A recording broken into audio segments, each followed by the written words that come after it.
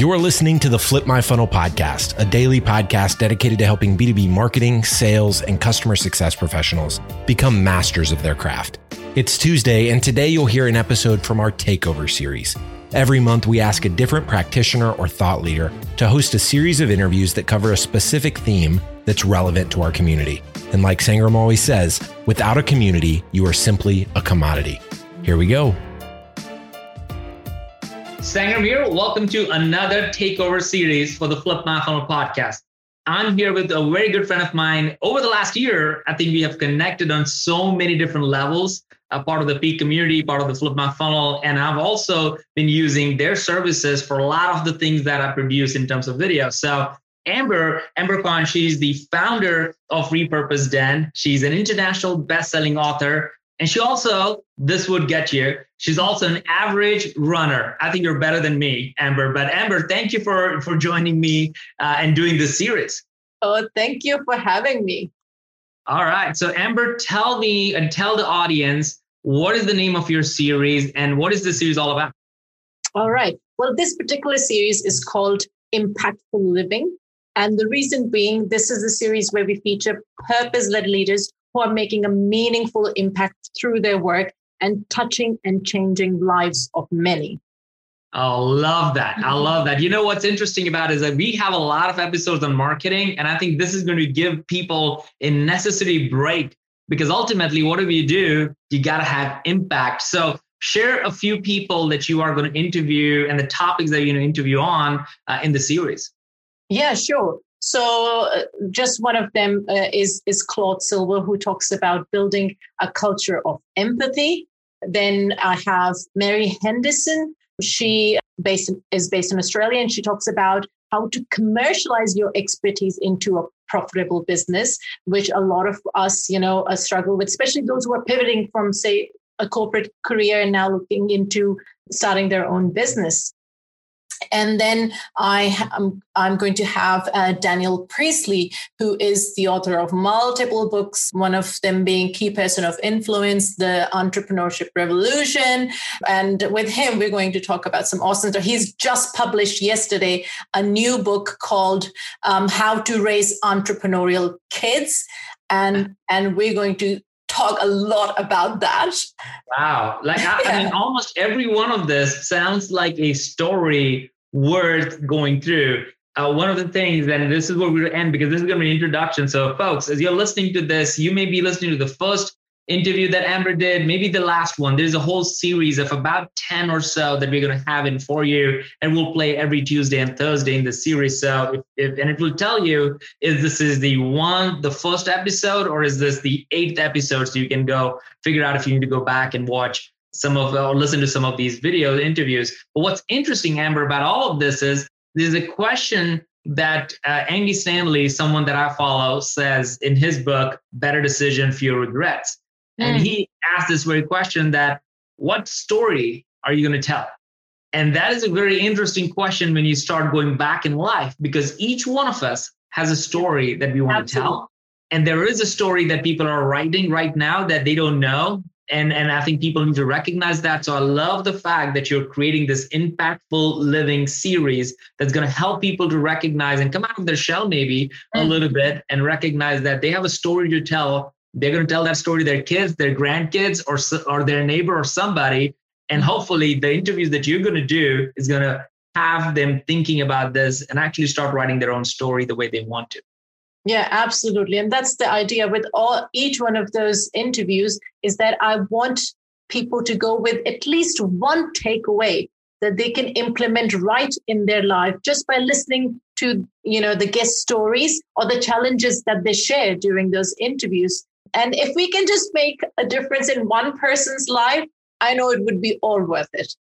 I love it. And again, this is what I love about this Takeover series. You get such a different perspective. And Amber, you also bring in a global perspective because you have people from all over the world who are interviewing in the series. So Amber, again, thank you so much for doing it. All the information to connect to Amber, her company, her book, and all the things that she does is going to be in the show notes. So check that out. And Amber, let's take it away. Awesome. Product first marketing. That is the topic of the hour. Hello, good day, greetings, bonjour, and salams to peeps from all around the world. Welcome to The Live.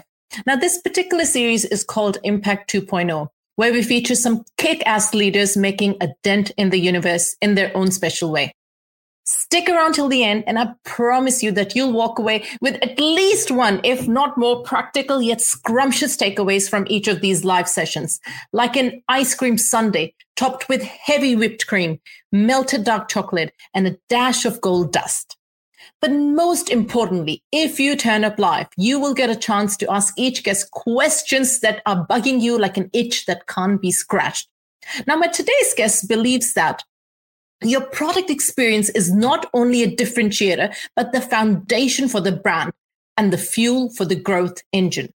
He's the CMO and president of Reflect and turned it into the #1 enterprise AR startup today. So will you please put your virtual hands together to welcome my fantabulous guest, Dirk Shaw. Thanks, Amber. I love the music, by the way. Awesome. How are you doing, Dirk? I'm great.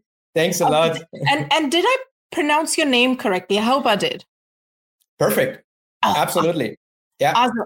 I hate to get people's name wrong. I don't know. That's good. All right, Dirk. German name. Now, before we get into the pancakes and syrup of this conversation, we are going to start off this show with a quick fire round. Are you ready? Absolutely. All right, let's go.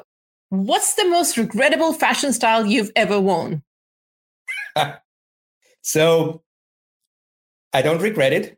Mm-hmm. And I still believe it's great style, but my wife would say it was ridiculous, right? So many years ago, I used to play in heavy metal bands. Oh, wow. And I still love that kind of music. And the style was, of course, black, everything black. And then these beautiful rock star boots. And I had them in purple. I have to say it's maybe a little bit too much, but I loved it. And my wife said she would never go out with me like that. But I don't regret that. It was really cool. Awesome. I'm sure you did. I would love to get a picture of you in that as well. I don't have one. All right. If you could only read one book over and over again for the rest of your life, which one would it be? It's really a challenging question. But I would say, I kind of had two, but now I let the audience decide. I have Behind the Cloud from Mark Benioff, which is a book I can read over and over again because, we marketers always talk about having a CEO who understands marketing. And he doesn't only understand marketing, he's really great.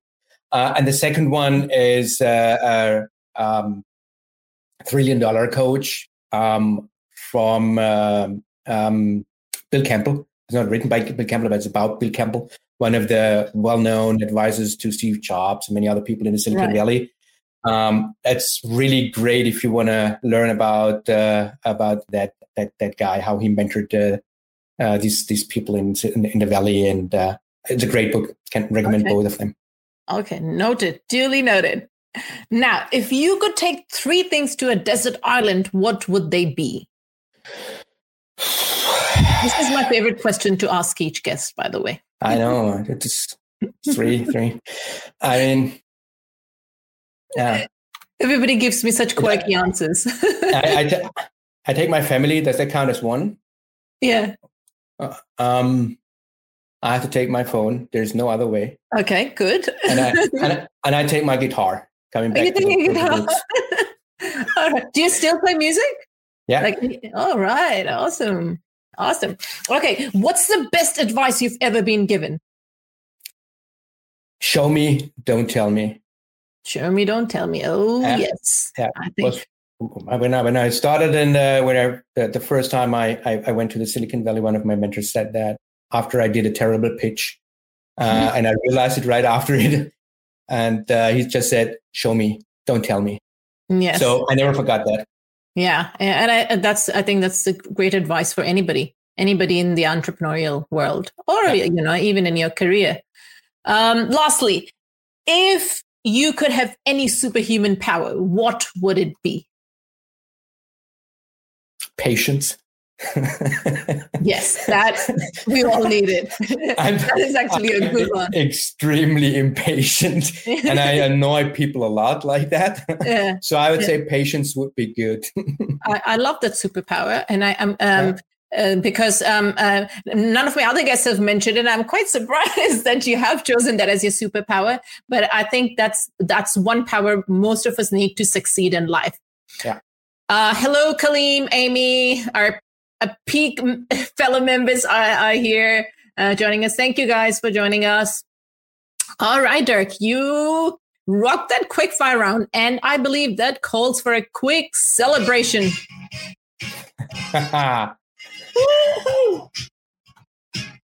Celebration.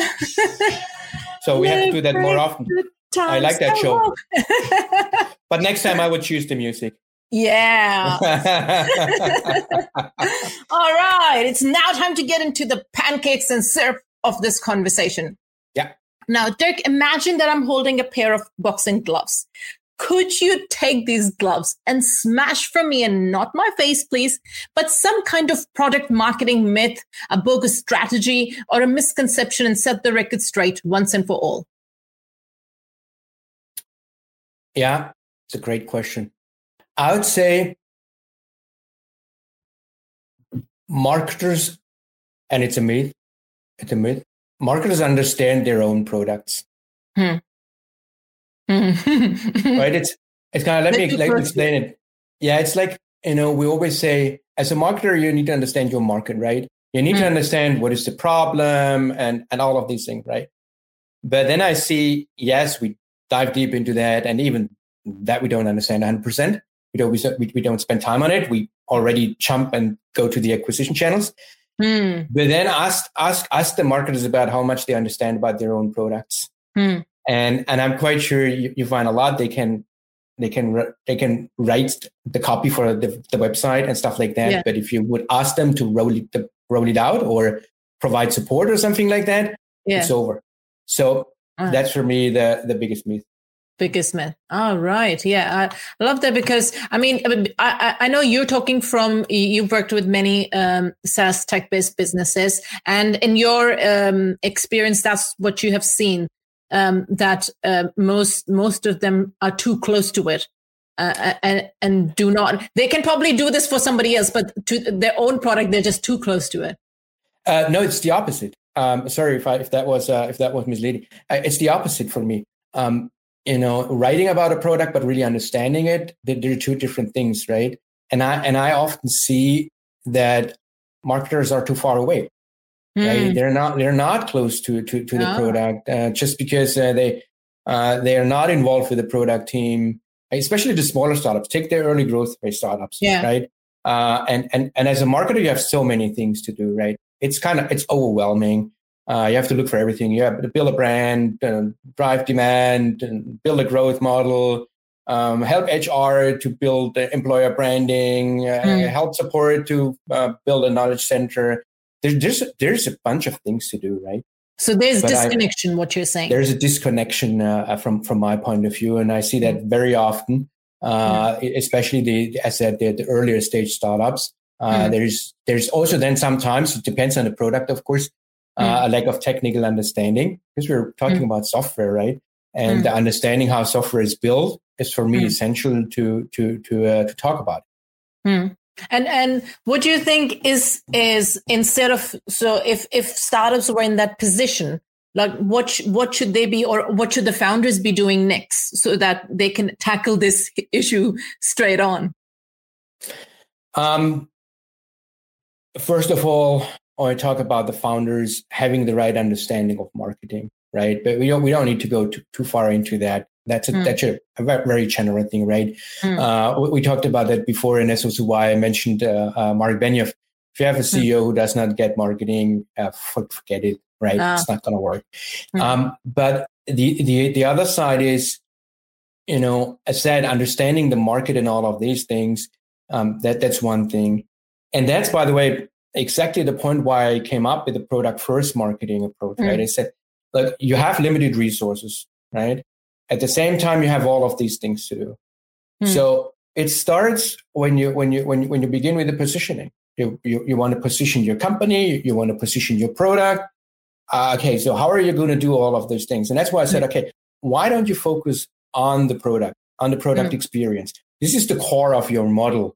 This is where you can, really build an engine. So why don't you position your product? But don't care about the company. That will come later, and focus on that. So my idea is really to focus on everything around the product experience, and therefore you need to be connected. And it helps. It's based on our own experience, right? We had all of these things, and you know how it is today. You have product, you have marketing, you have customer success, and you have sales. And then you have these old school guys. I don't know if you've got a lot of sales folks here on the call, but you have especially these old school sales folks who say, well, look, there's marketing and they bring me the leads and then they're out, right? And that's ridiculous, right? So for me, that's bullshit. This is along the journey, right? And there's so many things, we will come to that, where you need to have the teams aligned. So if you align them around the product experience, you have sales, marketing, customer success, and marketing all together aligned. And I think it's easier to work, to be honest, in that way.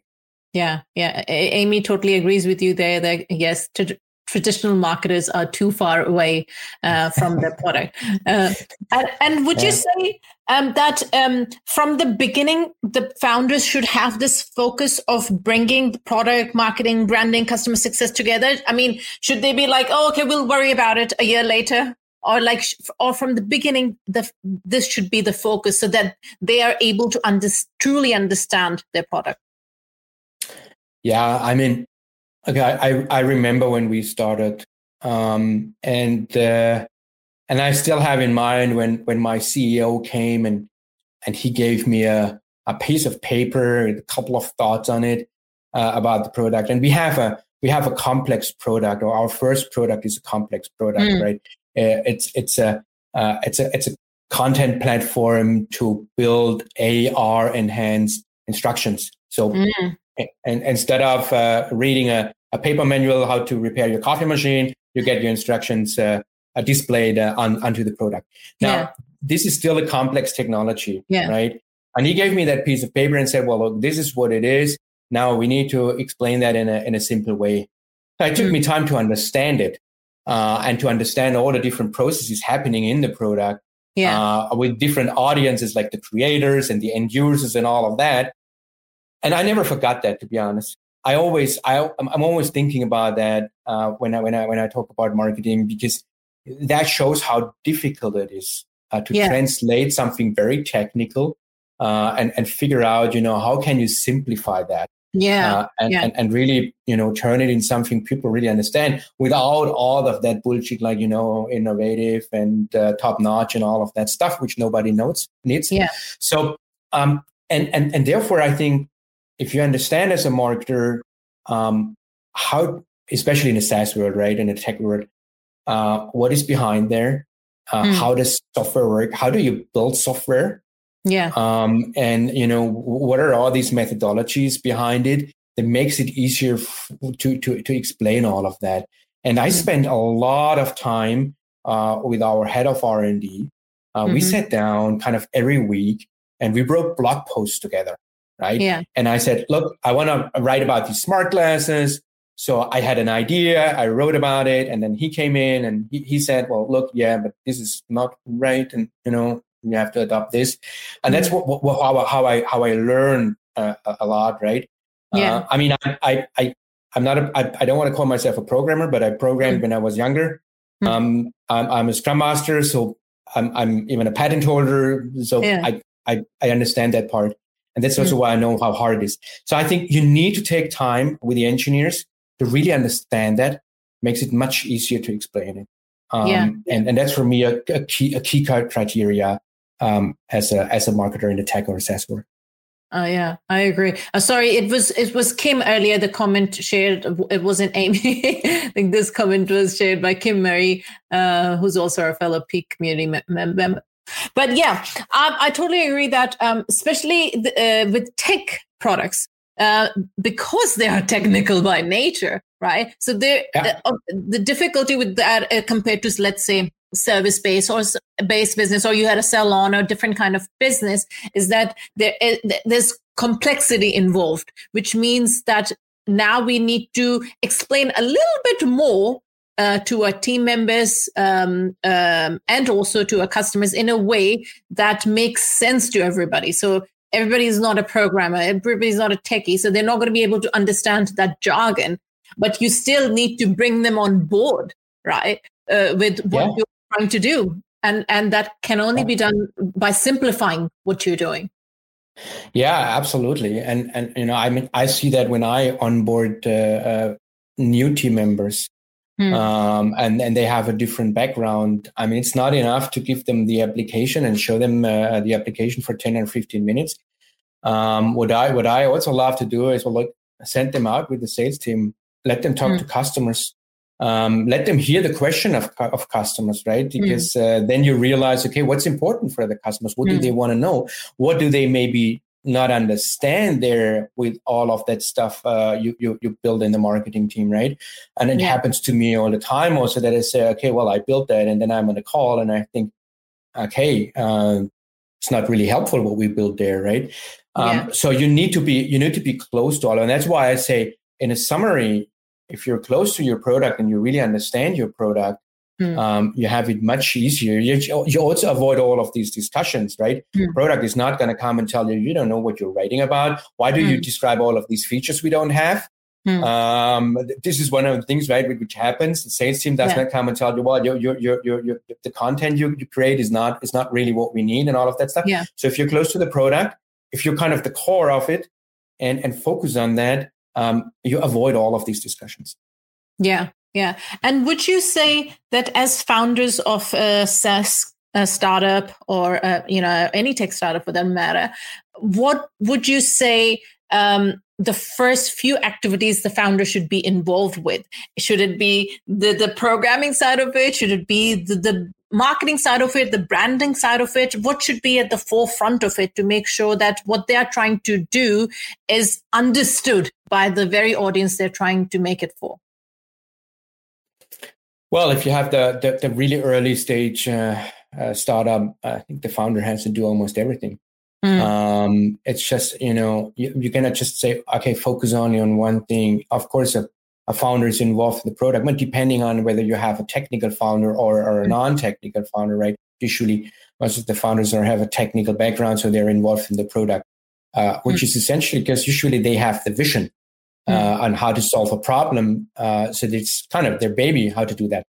But at the same time, everything which is around marketing, for me, it's really essential to have a CEO, and our CEO understands marketing. He challenges messaging with me, which is sometimes then annoying, of course, if you have to do that all the time. But it's also very valuable. So he does all of these things, but and also going out and representing. I mean, it's nothing better than when you have a CEO you can position. It's a great thing if you position your CEO as a thought leader. So these are the things that in the branding. I think it's very valuable to have the CEO in the product. It's definitely very valuable. But also in sales, if you go on sales calls and you have, depending on your audience, but we have large enterprises, and then if you're stuck maybe at a certain point and you involve your CEO, that's also a message. It's just a different level of trust and credibility.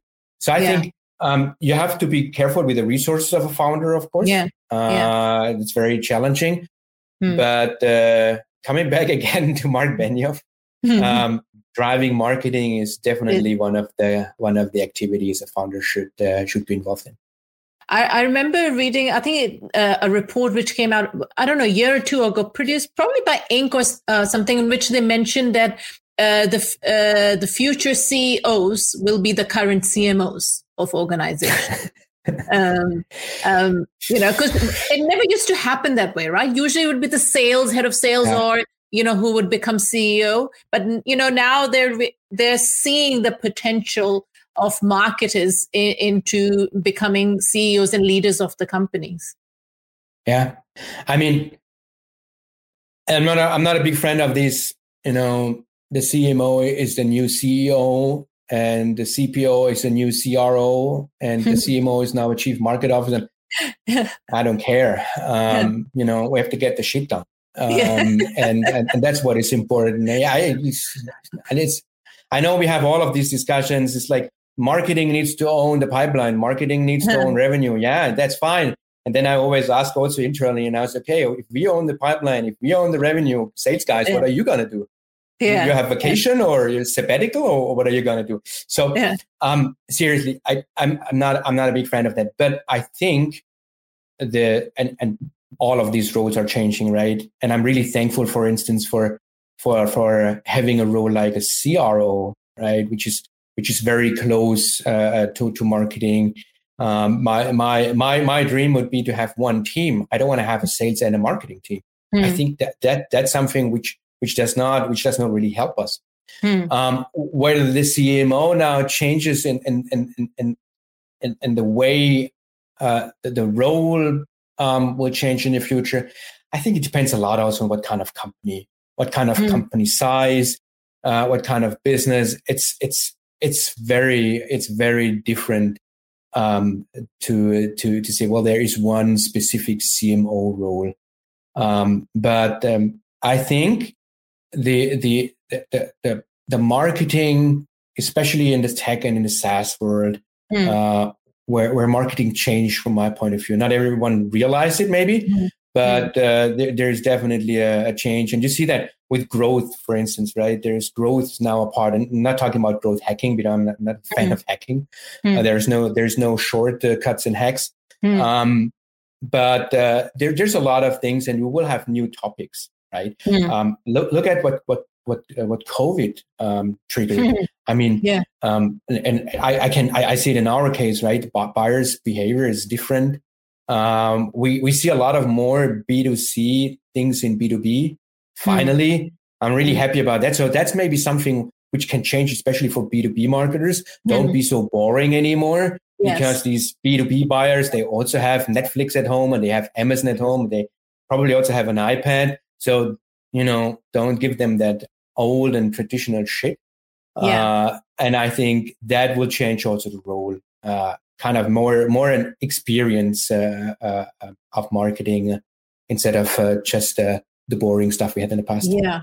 I mean, I see where marketers miss out is when they don't speak to the situation of the prospect, of the audience. So what I mean by that is that, okay, two people can have the same problem, and you could be selling the same product to them, right? But they're in totally different situations. For example, one person could be a mom which has to juggle with kids at home now that they're all at home. The other person may be a single person. Both have exact same problem, can have the exact same problem of trying to lose weight, for example. I'm just, but the point is that the way you speak to them would have to be different. The message that they hear has to speak to their circumstance, situation, and not just the problem that they have. I see a lot of marketers missing out on that. What do you think?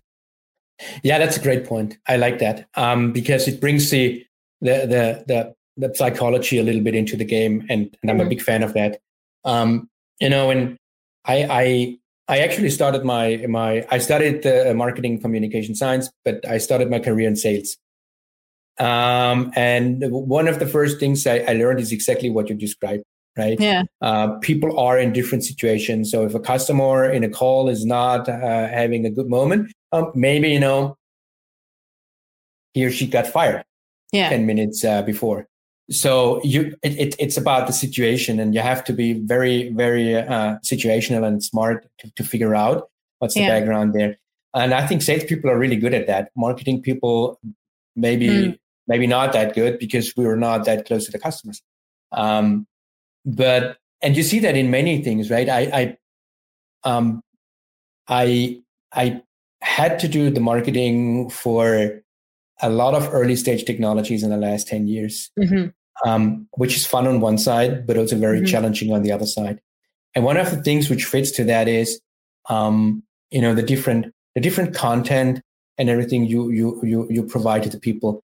Are they aware of a solution? Are they unaware of it? And all of these things play a role. And we just throw the content at them, right? We say, well, here it is. You read the website, and there is it. And take a free trial and do it. And they maybe even don't get anything about that, right? Or then now with the, because we talked about the change, we see all of these buying committees where now instead of one person, there are 5 people involved, right? You need to figure out what is their motivation, right? Because their motivation is not only the economic value. We will save money. There's social motivation, there's reputation, there's career, there's so many things. So you have to, we marketers really need to have kind of the knowledge of the psychology background there, in order to figure out in which situation our buyers and our users are. Yeah. I fully agree. And I think I ruffle a lot of feathers when I always mention this, is that to me, the essence of marketing lies in psychology. It lies in understanding human behavior. I see marketing as that, where, because I see majority of marketers do not pay attention to it and do not, do not even study it. I know that in marketing degrees, psychology is not much a part of it unless you have taken that as, in your own initiative. But I see that's where salespeople get it, because they've usually been through that exercise. They're in the trenches. They are speaking to the customers, and they're usually trained on that psychology of human behavior. And marketers don't. And that's why I say that maybe in a lot of startups that for founders or other team members to get, bury themselves in the trenches, go for sales, so that you're able to understand the human psychology behind what you're trying to do. And then, of course, you can slowly, divide that into different roles and, do something else. But I see that a lot of the times when one business is successful and the other isn't, and it's usually down to how well they understand their customer. Yeah, absolutely. I mean, for us, it's a persona, right? And that persona is on a slide, in our slide deck, and that's where it is documented, and that's it. But it's not only a persona; there's a human being behind. There's a real person behind it, right? And that real person is not always like shown on the slides. There is a lot of different situations there, and therefore, that's I fully agree. Therefore, it's very helpful to be out with the customers, and we learned, and to maybe also connect it a little bit to the product first approach there. I learned a lot about that when I started to really dive into the onboarding topic, which is for me a kind of a core part of the whole approach, right? You see, because there you have the possibility to be really close to customers, and you really see what's going on there. What are their needs? How do they want to use the product? What kind of problems do they really want to solve, right? Early in the customer journey, you hear about that, but especially, right, with what we do, or many startups do in tech, when technologies are new, you might know it, but you want to have that tool, but you don't even exactly know how you're going to use it. But then once you are in the onboarding phase and there's a commitment behind it, then you can really learn about how customers use your product, what they need for it, where are the issues, where they are struggling with their teams. And that's why I love to be very close and like to use the whole onboarding thing for the marketing, because this is where you can learn. This is kind of the heart of it, where you connect then to the product. And that's what I mean also with, when I say be close to the product and use that. There is no better part than the onboarding part, where you also can support it, because who is doing that? Right, it's the PSO folks, and rollout and support is involved and all of that, and that's great because they have the technical capabilities. Well, we marketers know the people, we know what they need. I mean, we took care of them the whole journey. Why not taking that step and taking them through the product experience journey, right? Yeah. And that's when we had the same issue, right? We turned one of our products, which was more a sales-led top-down approach, into a more bottoms-up model. It's still not 100% done, but then we realized we had to do the onboarding. Now, what are we going to do? Is it a personalized onboarding? Is this kind of an automated onboarding through landing pages and stuff like that, or videos? And it didn't work. We had a great idea and it didn't work. And we said, what's the problem? And we dived deep into the onboarding. And we saw so many things there we can improve. We kind of shortened the whole thing from 20 steps to 7, and all of that. And then at the end, you can use all of that, and use it for your branding. Yes. And there are great examples. I don't know if you heard about a Superhuman, the email client. No. Okay. Well, maybe let's explain that example, because it's interesting also for the audience. So Superhuman is an email client, right? Right. So now, if I say email client, you'd say, well, that's boring. Nobody needs an email client because I have Outlook or I have Gmail or whatever. But it's like a year ago or 1.5 years ago, if you were on Twitter, you would see Superhuman everywhere. Not because of their email client, but because of their personalized onboarding. Right. So if you wanted to purchase their product, you could get on a waiting list. Yeah. And then instead of just rolling out the product, installing it and using it, you had to go through you still have to go through a 30 minutes onboarding call. Oh, I love that. Yeah. The surprising thing for the first, I don't know how many thousand users, was that their CEO was doing that. So he showed up in the call, he did the onboarding, and people freaked out and said, wow, there was a CEO, he did the onboarding with you personally. And they tweeted that, they put it on LinkedIn and everywhere. TechCrunch got the awareness. So, and they brought them on TechCrunch and everywhere. There's a lot of articles around the onboarding of Superhuman. Yeah. And for me, that's a great example of, how you use your product experience for your branding, because it's much more believable, right? Yes. If you as a company talk about how great you are, nobody believes us that. Yes. But if you use your product experience, people believe that and say, hey, that onboarding experience, that was excellent. Now I know all the features. Otherwise, nobody would care about an email client. Yeah. And that's for me the one of these examples. So I say, well, look, this is what we can use as marketers. And how many marketers use onboarding as one of their channels? I don't know many, to be very honest. Yeah. Yes, not many. That's a brilliant strategy, by the way. I have to thank the guys from Superhuman, because that was the reason why I came up with the whole idea of the product first marketing approach. Yeah. Yeah. So let's talk more about the product first approach, because, as I open today's talk with your quote, in which you said your product experience is not only a differentiator, but the foundation for the brand and the fuel for the growth engine. So let's expand a little bit more on that relationship between the product and the brand differentiator. Yeah. Well, let me call it the product and the company differentiator, right?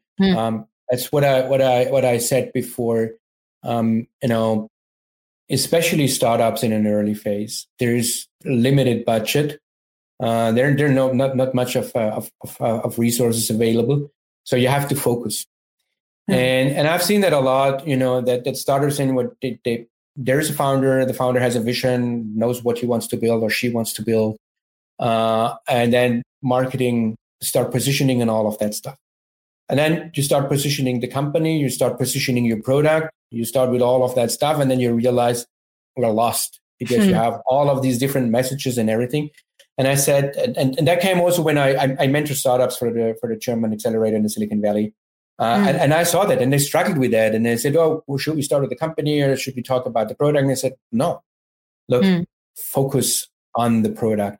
It's just product first marketing is an approach which helps you to focus. It gives you guardrails, right? And it does not mean that you don't talk about the company. Of course not. You're Coca-Cola or GE or whatever. Of course they talk about the company, but they don't. They have the resources.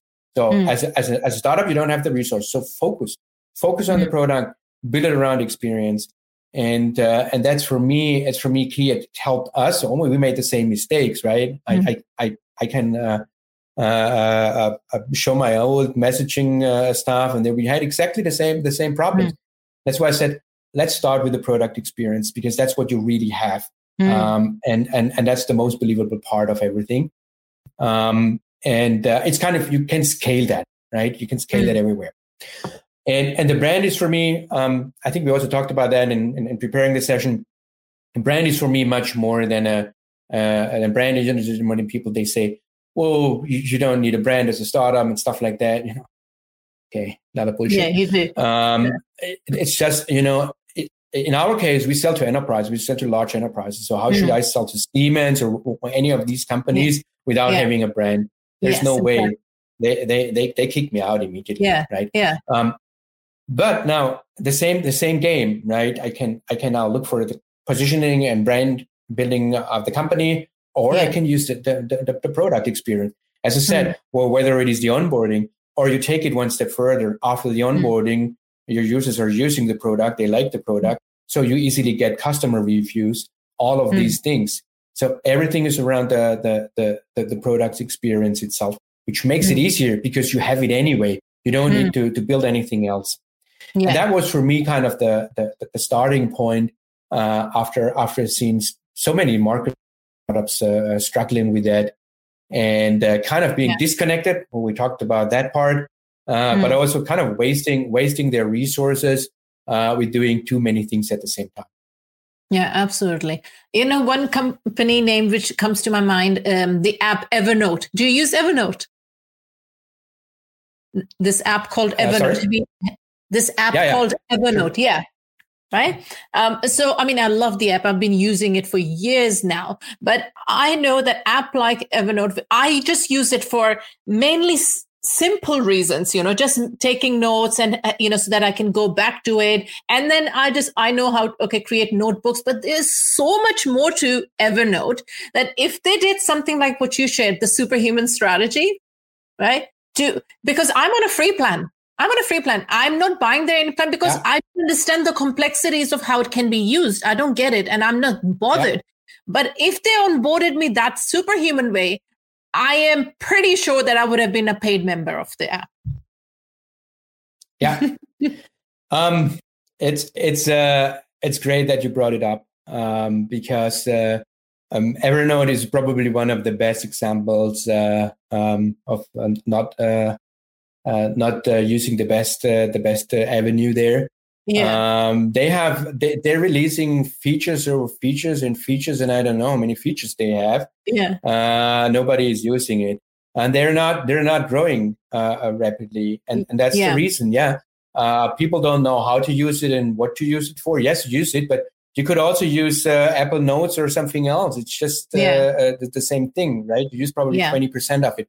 So if they would do that, the onboarding better, I'm quite sure they would have a completely different adoption. Oh yes. So this is really a best case example of not using a product first marketing approach. They use whatever approach. I like the tool, to be honest, and I use it, but I'm always kind of, hey, no, I don't want to use it anymore. And then now I see that every day there's an update. There's an update. And I don't know what it is about, right? So they're not doing a good job there. Yeah, absolutely. I mean, I love the app as well, but like I said, that they could have done so much more with it. There is so much capability in the app that a normal person using it, a normal consumer, does not know, doesn't use probably 95% of what it can do. Right. And they're missing out on it. So maybe then you need to write an email to Evernote, to the CMO of Evernote. and I guess I will do that. I'll offer them some support. I really like the tool and I don't want to blame anyone. I know how hard it is. But the interesting thing with Evernote is, I mean, they were a first mover. And then so many came afterwards. So many came up. But honestly, if I ask you who is the competitor of Evernote, do you know one? I mean, most of the people, they don't even mention a competitor. That they're really in a good situation, but they're not using it. They're not using it. That's true. That's true. And that's unbelievable. Yeah. I know Apple's got one. There was another Notes or something. Yeah. But yeah, you're right. I've never switched from using Evernote for the past, I don't know, 7-8 years now. Well, it's one of the things we discussed also. And I think that's a part of it. So I remember when we had the early days in our products, and not everything was set up, and the product team said, "Hey, we have this and that is new, or we have a maintenance. Can you send emails?" And I said, "Well, guys, send emails about everything. That's not a problem. But I don't think that this is the right experience. If you are in a product and then you get emails and you have to look on a website maybe how to do something." And I think, that's one of the problems of Evernote. They're not using their product experience. So if they would show, and they have great case studies and everything, if they would use it inside of the product, right? And you kind of get a pop-up and see, hey, well, look, this is Lucy. She's using Evernote like XYZ. Well, that's a cool idea. But I'm not going to go on their website because I'm already a user. So why should I go on their website? And I think that's it. That's one of these disconnections, right? They do the marketing, the traditional marketing, and they talk about their product, but only on the website or in press or wherever, but not in the product. They're not making that connection, and that's holding them back. Yeah. And what's your experience been? So I know you just shared about this company who did it by personally onboarding everybody on a one-to-one basis. But what about, now you within the softwares, you have the technology that you can sort of onboard clients that way. You can explain each feature while you're virtually sort of onboarding them and teach them this is the possibility. This is the possibility. Have you come across any study on maybe what's doing better, or what's the future looking like when it comes to especially SaaS businesses? Yeah, it's different. There's different approaches to that, and depending on what kind of product you have, right? The more complex a product is, the more features you have, the more training you need. The better it is to use a personalized onboarding, just to avoid what we just discussed, that the users do not use all of the features, or it's. Think about the Adobe products. Now, Adobe, meanwhile, has everything in the cloud, and you can download that, and you can purchase it. But yes, they can do that because there's already millions of users. But imagine they would have started like that. Nobody would have used that because they're so complex. I mean, you open that software and you don't know what to do with it. So, and I think they didn't even think about that probably. But there are other products as well, right? If you use something like Miro, the virtual whiteboard tool, I mean, there you can get started without having a personalized onboarding, and you maybe you even don't want to have it. But there are other ways to do that, right? You can do that in the product. To really kind of do that onboarding, or having, I don't want to say a tutorial because this is anyway necessary, but there's definitely different ways to combine it with the product. And by the way, Miro is a good example. They really use that. You have these little pop-ups which are not annoying, but they show you, hey, did you share this? Did you see what your team member did on that board? And stuff like that. There's smart way to kind of onboard you with all their templates, right? Meanwhile, they have you can go and upload your best boards, and then they choose. So they kind of onboard you with best examples from well-known companies and show you, look, this is the kind of board you can create. This is what you have to do. And that's a fantastic job without a personalized onboarding, right? So it works both sides depending on the product, but it happens in the product and it happens really in a kind of educational way. Yes. Yeah. I love that. That's one way of doing one-on-one onboarding, but the another way is education within the product yourself. I a couple of days ago, or a few days, last week or something, I was working on, because we are rebranding and doing a new website and stuff, right? So I had to do my designer, the web designer. I wanted to give a wireframe, right? Because I'm doing the copy, I'm doing the wireframe. They're just gonna do the grunt work, right? So I was like, okay, what tool? And I came across Miro, right? And Miro had the template for a website wireframe. I was like, what? And they've made it so easier. Like, I'm talking from a non-techie person's point of view, right? I want a simple way to wireframe a website so I can pass on that info to the people who are going to do the tech work behind it. It was really, really fantastic. And that's where marketing or what marketing can leverage, because then when you have that onboarding experience like that, automatically you have a different level of user activation. You have higher retention, you have lower churn. Yes, and these are all the things which come automatically with it. Yeah, and then you can reuse that, and that's why I really believe that marketers should get more into the whole onboarding experience, because look, the product folks are great in building the product, and the sales guys are great in selling them. And I think marketing is good at explaining things, at understanding what to explain to whom, and really create an experience. I think we're good at that. Yeah. So why don't we use that? Why don't we use startups that knowledge? We have the customers and the users along all the journey. We learn so much about them, but then we stop before the onboarding. And that's something I think, we don't use one of the most powerful assets there. Yeah, absolutely. I remember David Breyer talking about this, and I mean, he's a brand guy. He's not even a marketer, right? But what he said really hit me, and I was thinking, oh my God, marketers miss out on that. And what he was talking about was that branding is not just about before you get the talk that you have before signing up a customer, right? So because we focus a lot on that, right? We need to sign up the next customer, and sales, marketing, everybody is focusing on that, right? And then they forget about the middle part after you've signed up, right? That experience, and then the post experience, right? Where like 33% of probably sales lie there. And I was like, oh my God, that is so true, because your focus just 95% or something is on the first end of the cycle, and then you forget about the rest. And what happens is then you lose the customer, or you know, they don't end up having the experience that they desired, right? And which isn't, your product's potential is a lot more. Absolutely, that's a nice way to say it.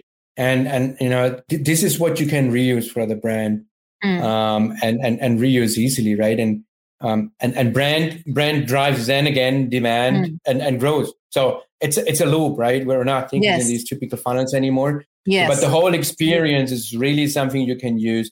The experience goes into the brand. It fuels the growth engine, and then you have more users, and you get a better experience at the end. Yeah, Kaleem says it's the acquisition trap. Yes, absolutely. That's trap. What it is. Acquisition trap.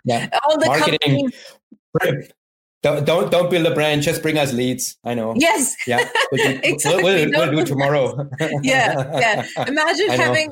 I'm sure that most meetings happen like, okay, how many leads did we get? How many people do we sign up? And if you talk about, well, I was actually busy building a brand, they'd be like, what? What is that? Yeah. Why did you do that? Yeah.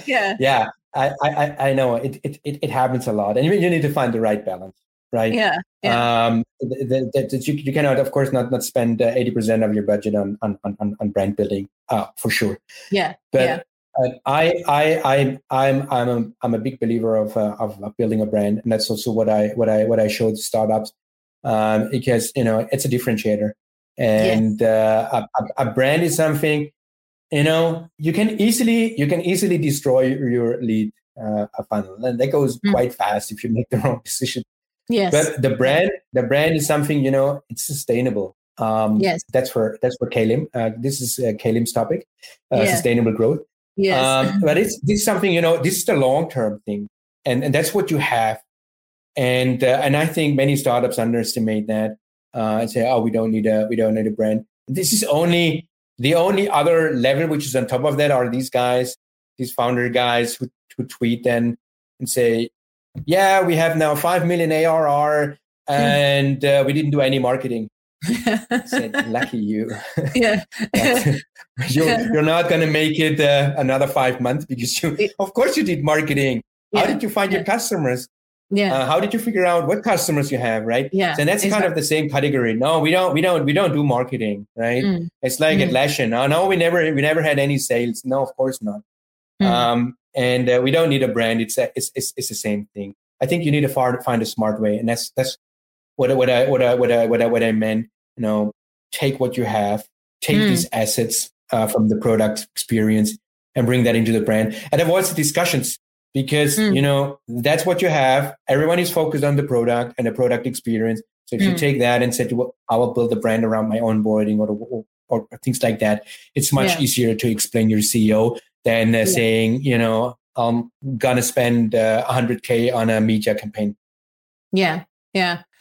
So when it comes to product first marketing, if I was to ask you, is there like one specific tactic or a strategy that you could share that it works and a lot of SaaS businesses are missing out on? Is there one that you could share?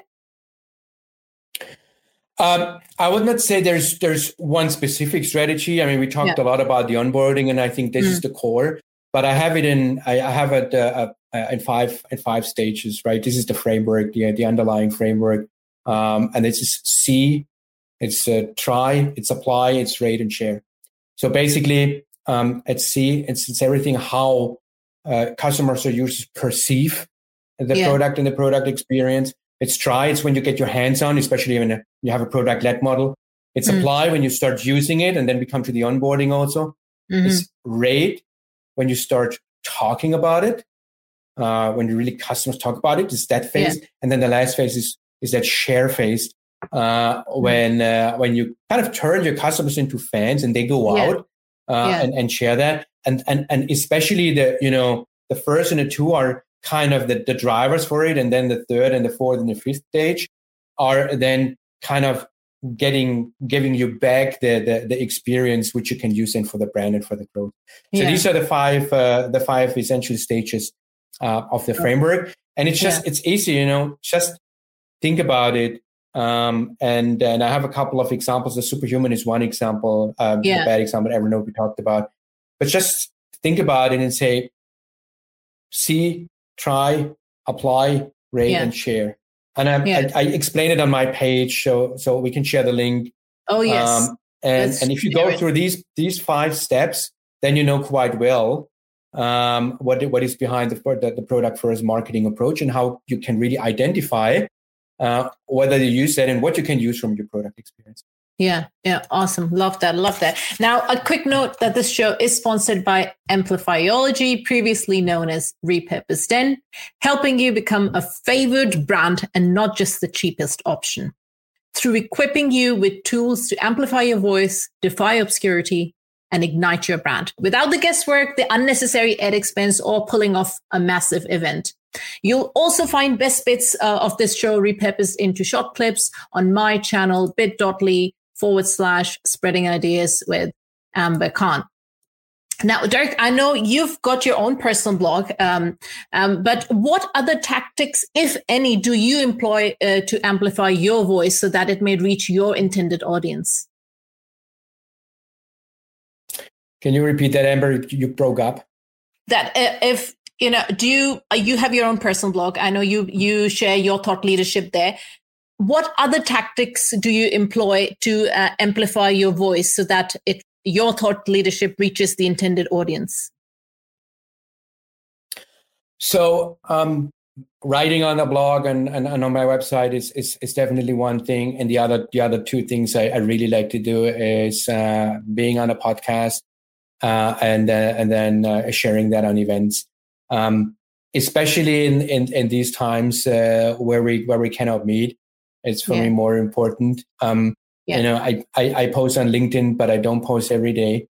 I don't count my success in likes. It's more about meeting people and sharing that and getting feedback. I had a great conversation. I don't know if he's online, but I had a great conversation with one of the peakers, Pablo Gonzalez. You know, we kind of discussed about different ideas and things, and he challenged my approach and everything. That's for me, you know, super valuable, having these discussions also in our community than posting so much on LinkedIn.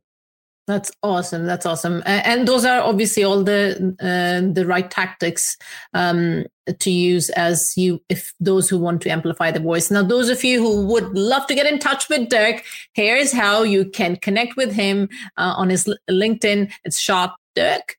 Nice and easy to remember. You can connect with him there. Now, all right, it is now the time of the interview for us. And you may be thinking, what is it? Gossip time, or share the fun pickup lines time, or tell an embarrassing joke time? Unfortunately, we are not that type of a show. Well, not yet anyway. But what it is time for is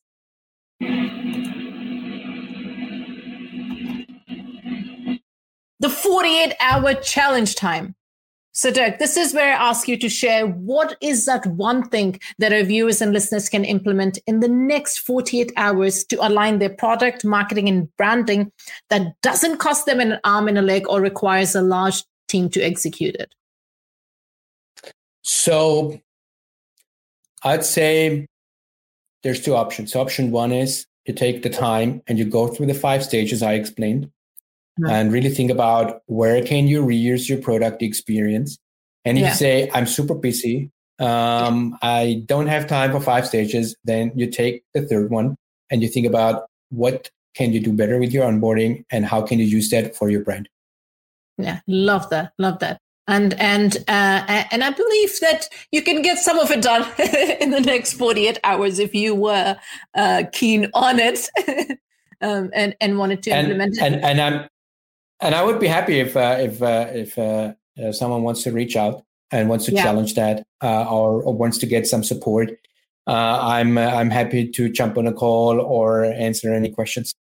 Yeah, that's what I love to do. Those who are up for this challenge, do tag him. You gotta let him know. You gotta let Dirk know that you're on it and connect with him for sure. Alrighty, folks, for all those watching us live today, I heart you. I really do. These lives wouldn't be fun without your support. Kaleem, he's always there, so I have to call him out because he's always there supporting me. Yeah. Thank you, Dirk, for joining and sharing your genius and your dynamite self with me today. Thanks a lot for having me, Amber. It was really fun. Thanks. All right, take care. Toodaloo for now. You've been listening to the Flip My Funnel podcast. To make sure that you never miss an episode, subscribe to the show in your favorite podcast player. If you have an iPhone, we'd love for you to open the Apple Podcasts app and leave a review. Thank you so much for listening. Until next time.